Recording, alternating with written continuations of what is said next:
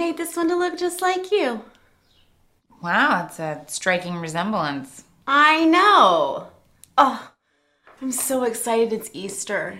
I love Easter. It's kind of a shame that it's so close to Black Friday, though. You mean Good Friday? Oh, yeah, Good Friday. I mean, to put the Easter Bunny holiday right after Jesus' holiday kind of steals his thunder, don't you think? Well, it is Jesus' day. It's the day of his resurrection. Wait a second. So you're saying that the Easter Bunny Easter is the exact same as Jesus' Easter? Oh, no, they're not exactly the same. I mean, the exact same day? Yes, two totally different things on the exact same day. So what came first, Jesus or the egg? Well, we're celebrating Jesus. Oh, well then we shouldn't be decorating eggs. Oh, I mean, eggs symbolize life and the resurrection. So it's okay to decorate eggs? Sure. Well, I'm going to put a cross on this one just to be safe.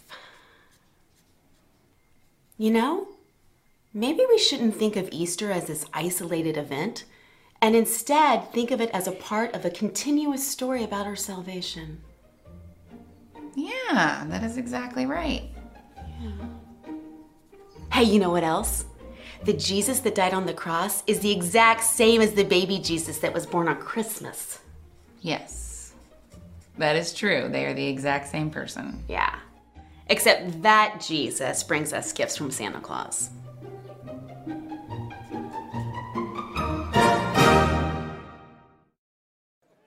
Isn't that great? That's hilarious, isn't it? I thought it was a whimsical way to start off our Bible study together today because I feel like sometimes everyone forgets that Easter continues once it's over. And so today, we're going to talk about just that very thing, about what it means to carry the power of the resurrection with us each day, not just on Easter. Now, I want to get through a few disclaimers here before we get started. If you were here last Sunday and you're sitting there saying, okay, where's the guy with the blue pants and that goatee of a bearded pirate angel? Who's this guy? Well, don't worry. That guy, our pastor, Con Clayton, will be back next week as we begin a new sermon series on the Old Testament figure Elisha. The second disclaimer that we've got to make sure that y'all are aware of today is we are going to straight fly through some Scripture. Everything we talk about is going to be supported with Scripture, lots of Scripture. Now, some of y'all are Bible ninjas and you're like, Nahum 4:6, go. Got it. You know what I'm saying? There's one right there. For the rest of us in the room, and I include myself because these thumbs can't do nothing fast, all of the verses are going to be on the screen behind me. I would encourage you today to look at that because I want you to catch every word of the Scripture as we're looking through them. And that's going to help us to move efficiently through those.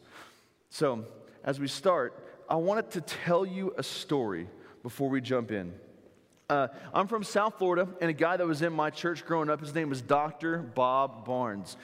During the 1990s, he had a counseling and professional therapy type practice in the Atlanta area. Now, if you'll remember back kind of in your sports history book, 1996 was the Atlanta Olympics. And so he was there right at the end and during the time of the Olympics. And he tells this fascinating story of that time. He says, so as soon as the Olympics ended, my business basically tripled in size because I had this influx of Olympic athletes. And these people would come in, and these are like behemoth type people, just the tip top of athletic conditioning. They are well spoken, they are well educated, they are well disciplined. They literally have every single business avenue at their disposal. They want to go into real estate, they can make that happen. They want to go into TV, into sports medicine, into anything. They can do that because that's the place that their platform and their training has brought them. But see, there was an interesting thing that he said is when these people would come into his office, the prevailing question was, it's over. Now what? Isn't that deflating? It's over. Now what? All this training, all this work, all this discipline, I've given up my life. I've given up relationships. I've paid money. I have given up everything, and now it's over. You may be like me, and you may have had a series like that in your life where you've asked that same question. When I was in high school, junior high and high school, I played football. And from 8th grade all the way through my senior year, I worked and I practiced and I gave my all. And I remember at the end of my last game of my senior year of high school, when it was over, I don't remember if we won or lost. We probably lost. It's okay. I was taking a knee on the far end of the field, and I looked back over the field that I had spent years on, training and working and giving of myself and disciplining myself, and remember thinking, it's over. Now what? What a deflating question to be present in our lives. And you see, as a believer, we have a similar question that we can ask, but it is a question that's full of hope, full of victory, full of expectation, full of the presence of God, and that is, Easter's over. Now what? Let's pray together and then we'll talk about that. Lord, together today, we desire your presence to be here. We desire that you would move, that you would speak. Lord, open the eyes of our heart, God, to know a greater depth of your truth and your wisdom and your love, your mercy, and your holiness. God, we offer this time to you in Jesus' name. Amen. The first thing that we see when we ask the question, Easter's over, now what, is that God desperately desires a right relationship with us. God desperately desires a right relationship with us. And you see, there's an interesting thing here. There's a very interesting tension that happens in this conversation. A tension between God's grace and his holiness. Because you see, it's always been about God. It's always been about his holiness. It's always been about his greatness and his splendor. For God is completely for himself. And everything else must meet that level of holiness in order to be in right relationship with God.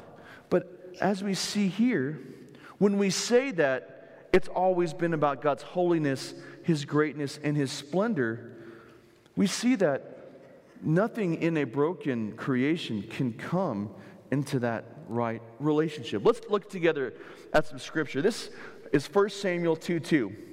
And again, we're going to fly. The verses will be behind me on this screen. I invite you to read along with me as I read.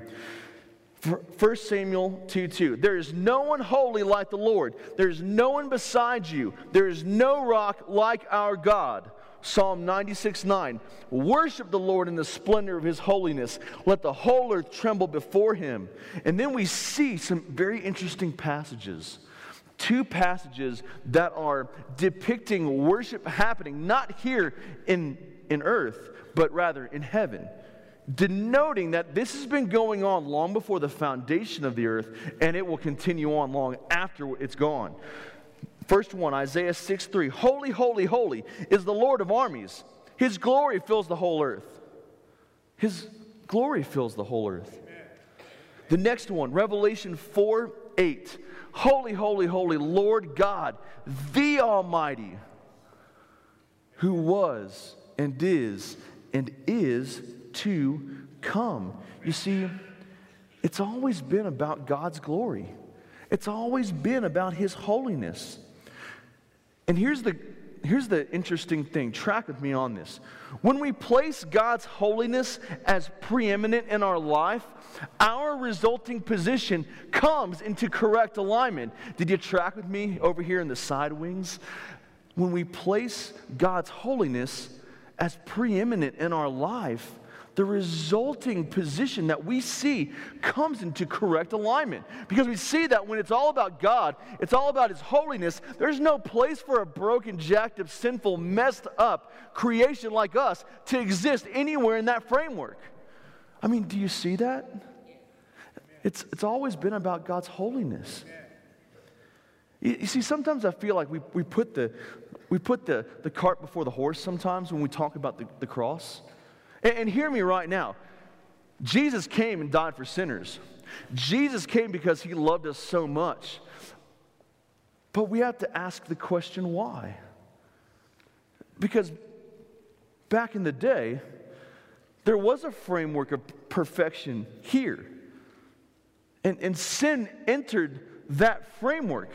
And the result was us being depraved and broken. And God's holiness cannot stand a sinful and broken creation. And I just want you to know right now that as a pastor, I am just as jacked up and messed up as anybody else. I am just as sinful. I am just as depraved. I am just as able to be tempted by the lies of Satan as anybody else. And the best that I could give, 20 years in ministry, the best that I could give is worthless to Jesus.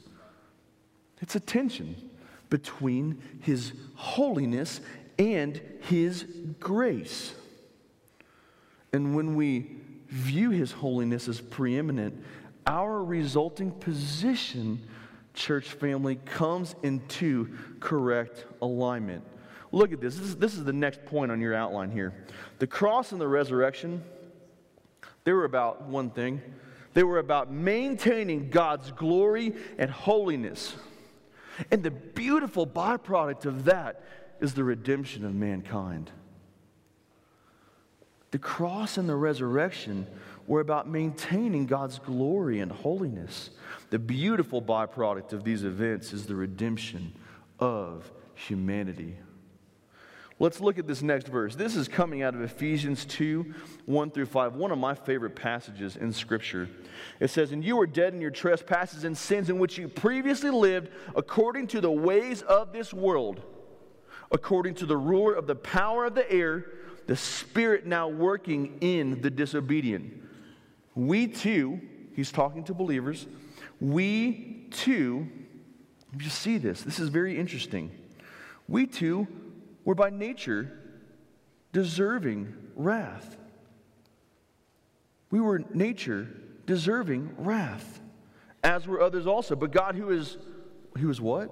Who's rich in mercy, because of His great love for us, made us alive with Christ, even though we were dead in our sins.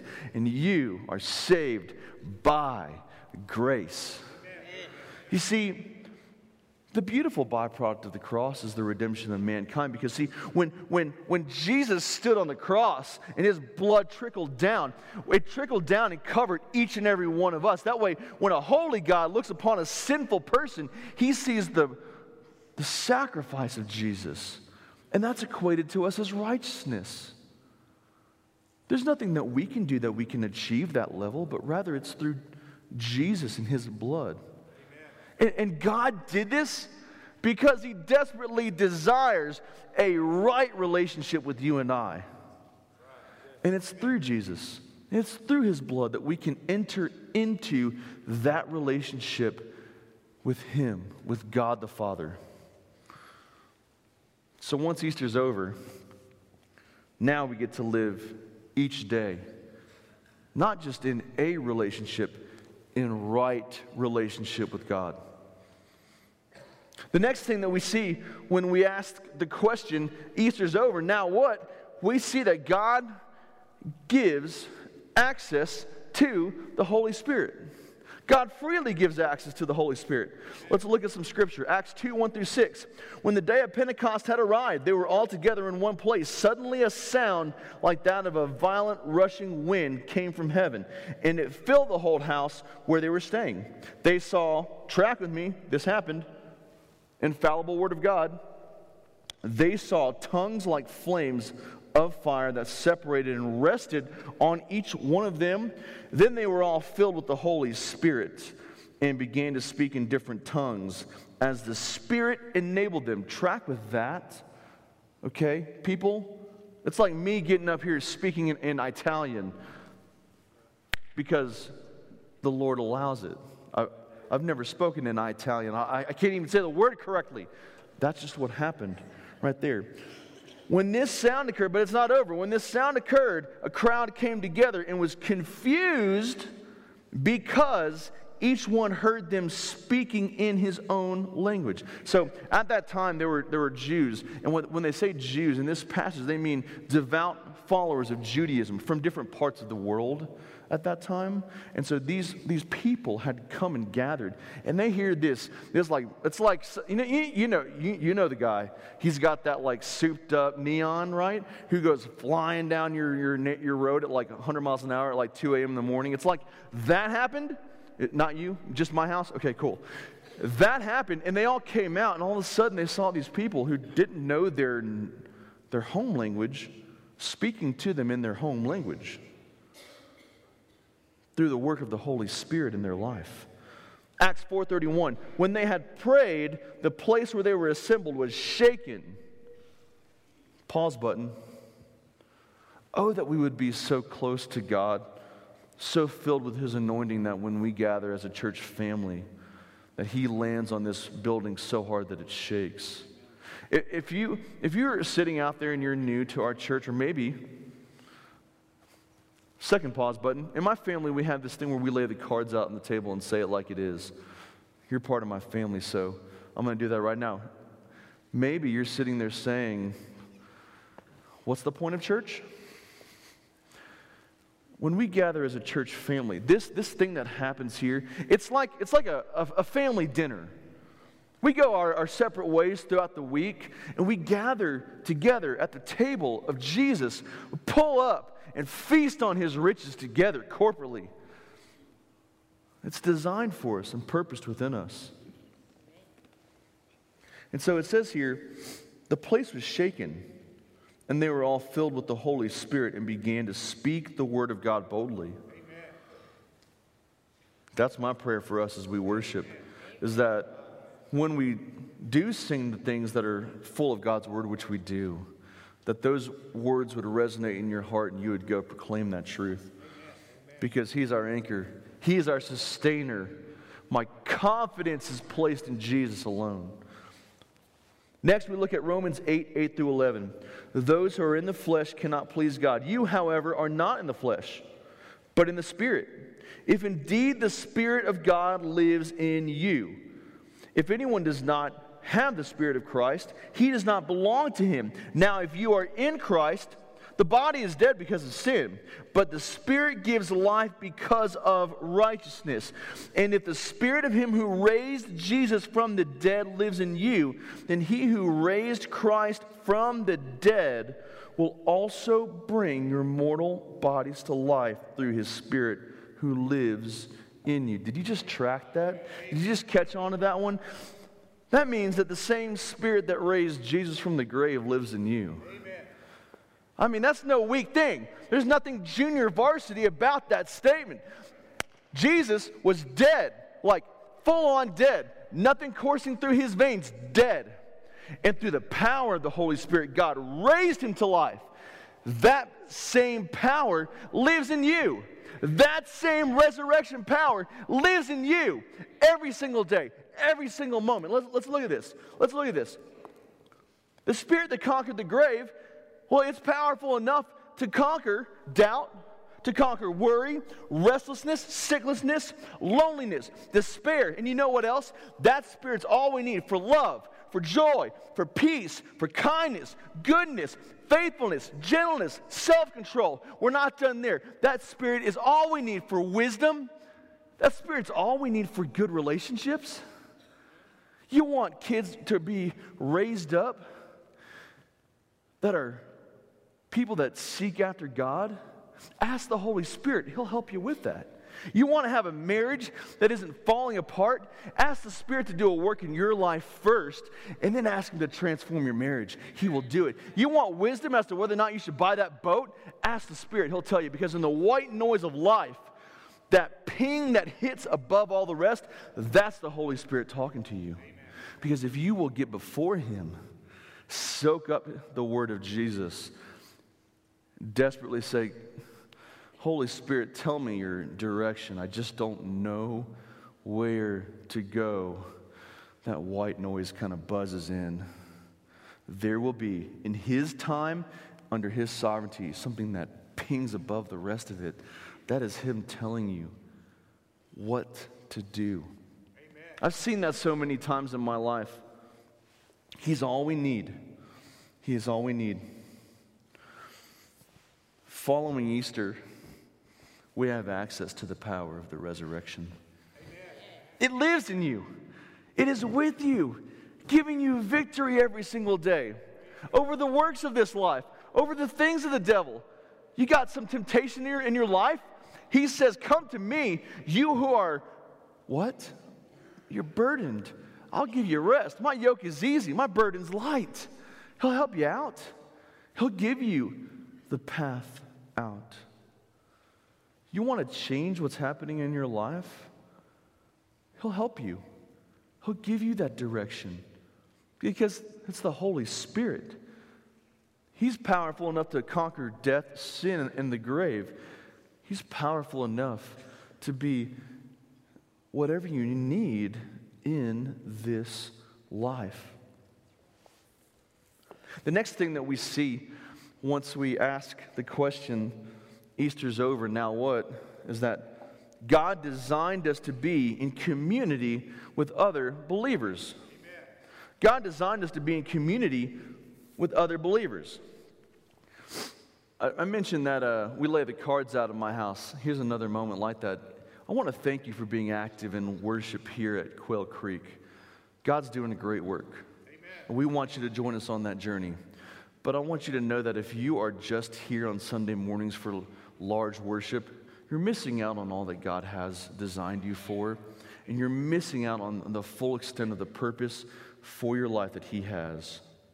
Because you see that, we see this model in Jesus, that He lived life with other believers. He called them disciples back at that point. Let's look at this together. Matthew 20:17-19. While going up to Jerusalem, Jesus took the 12 disciples aside privately and said to them on the way, see, we're going up to Jerusalem. The Son of Man will be handed over to the chief of priests, and they will condemn Him to death. They will hand Him to the Gentiles to be mocked, flogged, and crucified. On the third day He'll be raised. Talk about a close-knit group of people that you share your life with. Jesus was doing that right there. Matthew 12:1. At that time, Jesus passed through the grain fields on the Sabbath. His disciples were hungry and began to pick some and eat grain. We see that began with Jesus, but it continues after His death and His resurrection. Mark 16:14. Later, He appeared to the 11 themselves as they were, what? Reclining at the table. These jokers were hanging out. They're eating dinner. They're just enjoying one another. That's the same design purpose that we have in our lives. Acts 2:42, they devoted themselves to the apostles' teaching, to the fellowship. That's the early church, devoted to fellowship. We should be about the same. Amen. To the breaking of bread and to prayer. Acts 1:12-14. Then they returned to Jerusalem from the Mount of Olives, which is near Jerusalem, a Sabbath day journey away. They went on a road trip, Old Testament style. Okay? They went and hung out. That's like the same as us going over to Dallas and coming back, going to Lubbock, coming back. Fellowship, community of believers. When they arrived, they went to the room upstairs where they were staying. Peter, John, James, Andrew, Philip, Thomas, Bartholomew, Matthew, James the son of Alphaeus, Simon the Zealot, and Judas the son of James. Different Judas than the one that got the 30 pieces of silver, okay? They were all continually what? United in prayer. United in prayer. Along with the women, including Mary, the mother of Jesus, and His brothers. Listen, I want you to know that I don't expect every single person in this room to love or enjoy or agree with everything that the staff of this church does.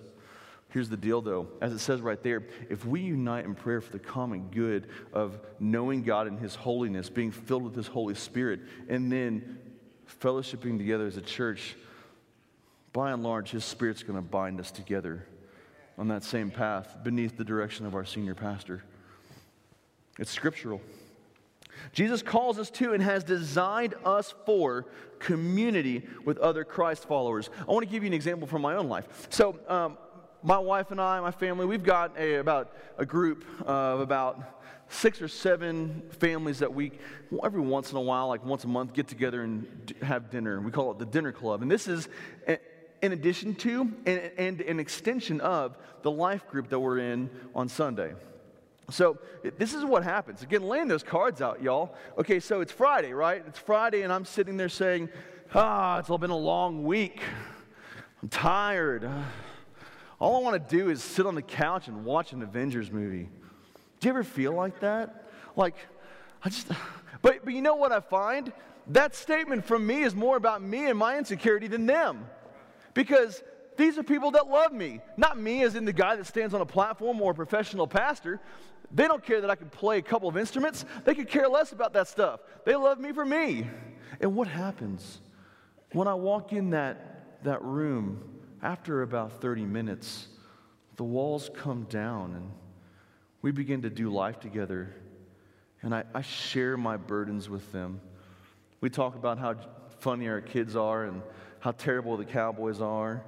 And the Rangers, Dallas's JV baseball team up there. And what happens, though? I leave that time more full than any way I've experienced in any different setting, because Jesus designed us to be in community with other believers. Ephesians 6:2, carry one another's burdens. This way you'll fulfill the law of Christ. See, living life with other Christ followers is a biblical imperative. So when we say Easter's over, now what? Now we get to bind together with other believers through the power of the Holy Spirit and live life together in biblical community that is founded in Jesus. The next thing that we see when we ask, Easter's over, now what? We see that God commissions us to ministry. God commissions us to ministry. And this appointment takes on 3 forms in the Christ follower's life: evangelism and discipling, service to the church, and missions. Evangelism and discipling, service to the church, and missions. Let's look at some scripture together. Mark 16:15-18.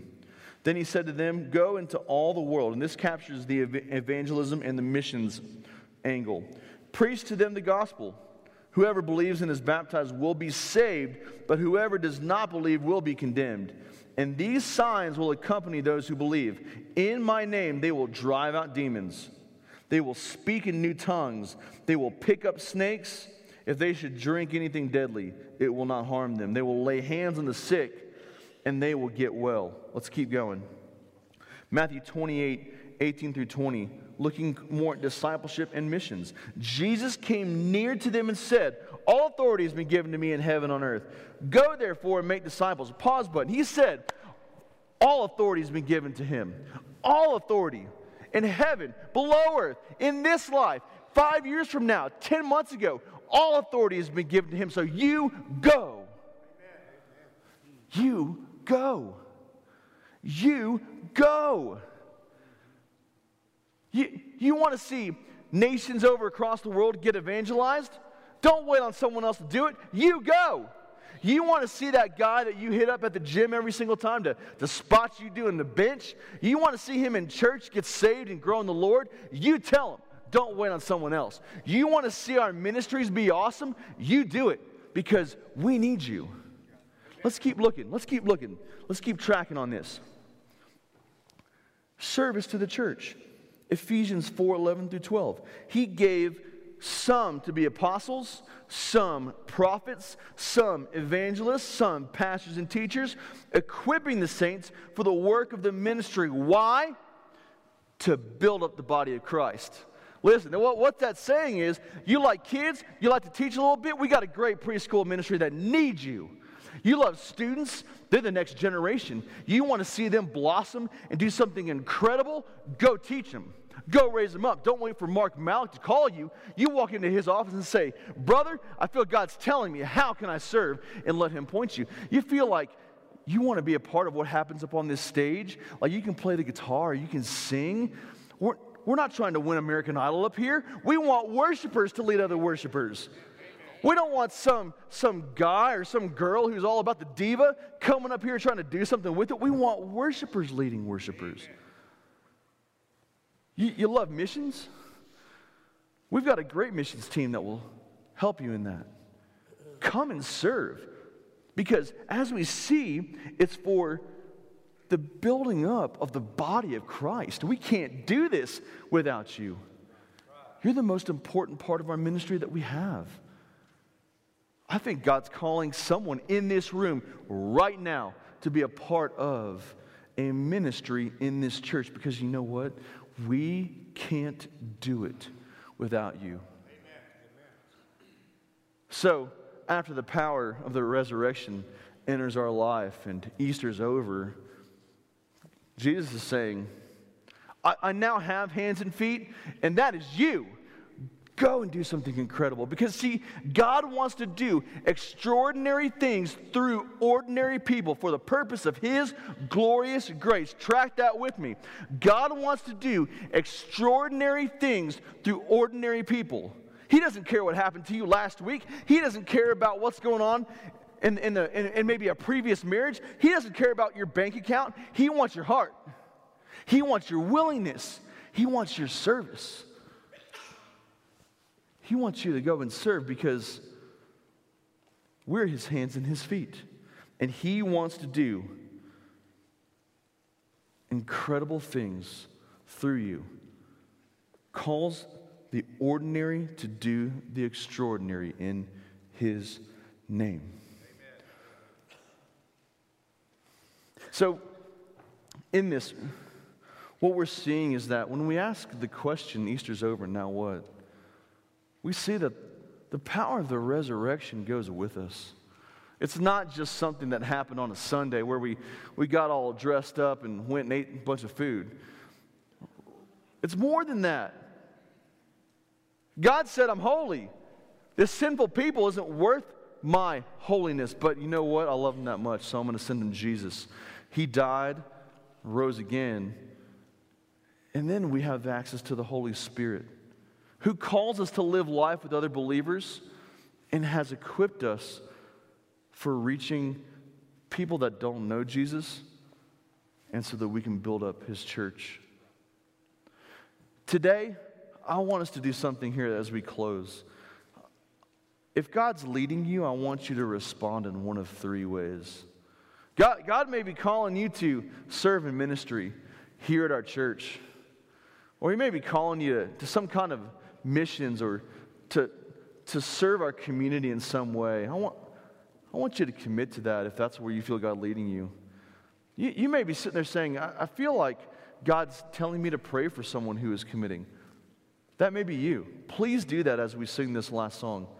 But third, you may be sitting out there today and say, I don't know what a resurrection is, don't know much about Jesus. I thought He judged me every time I took a step and took a breath. Know that He doesn't. Know that He loves you so much that He pierced through the fabric of sinfulness and took the cross meant for us.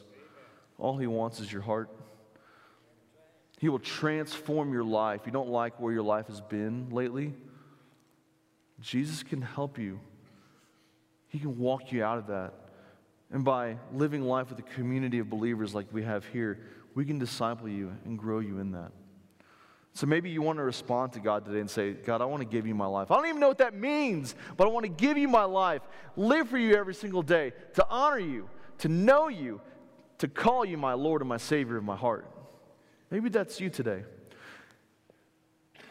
As we sing, I want you to do one of those three things. Let's pray together as our worship team comes back up.